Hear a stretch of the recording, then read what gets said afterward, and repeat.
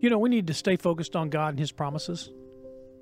Don't focus on the problem. Don't focus on the people. Don't focus on the naysayers. Stay focused on God and His promises. Become a promise person. Learn the promises of the Bible. There's about 7,000 of them in the Bible. The promises of God to you. In 1 Samuel chapter 30, verse 6, the Bible says, bitter people spoke against David and talked about stoning him.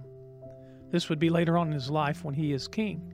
But David found strength from the television, from social media? No. David found strength where? He found strength in the Lord. But David found strength in the Lord is what 1 Samuel chapter 30, verse 6 says. You see, when somebody's being a naysayer, you don't gossip about them to somebody else in the office. You just find strength in the Lord. Lord, I know you love me. I know you have a plan for my life. I'm going to trust you.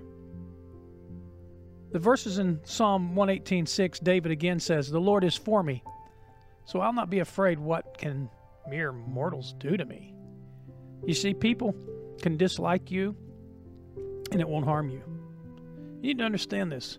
You don't need anybody else's approval to be happy. And you're probably not going to get it if you haven't got their approval by now. Whether that's somebody in your family or somebody you work with. You do not need anybody's approval to be happy. You're as happy as you choose to be. And you don't need your parents' approval, your brother's approval, your sister's approval, some friend's approval. You're as happy as you choose to be. For the Bible says, the Lord is for me. I'm not going to be afraid. What can mere mortals do to me? I hope you'll meditate on that thought. Think about that verse. Because if God is for you, who can stand against you? That's the motivational minute this Monday for you. I hope you find encouragement in this week. And I also want to remind you to join us each weekend at 9 o'clock for our traditional service, 10:30 for our contemporary service. And don't forget, we have church online. We live stream every Sunday at 10:30.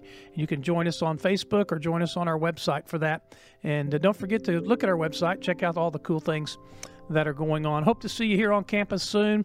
God bless you. Hope you have a great week. And remember to stay strong, faith strong.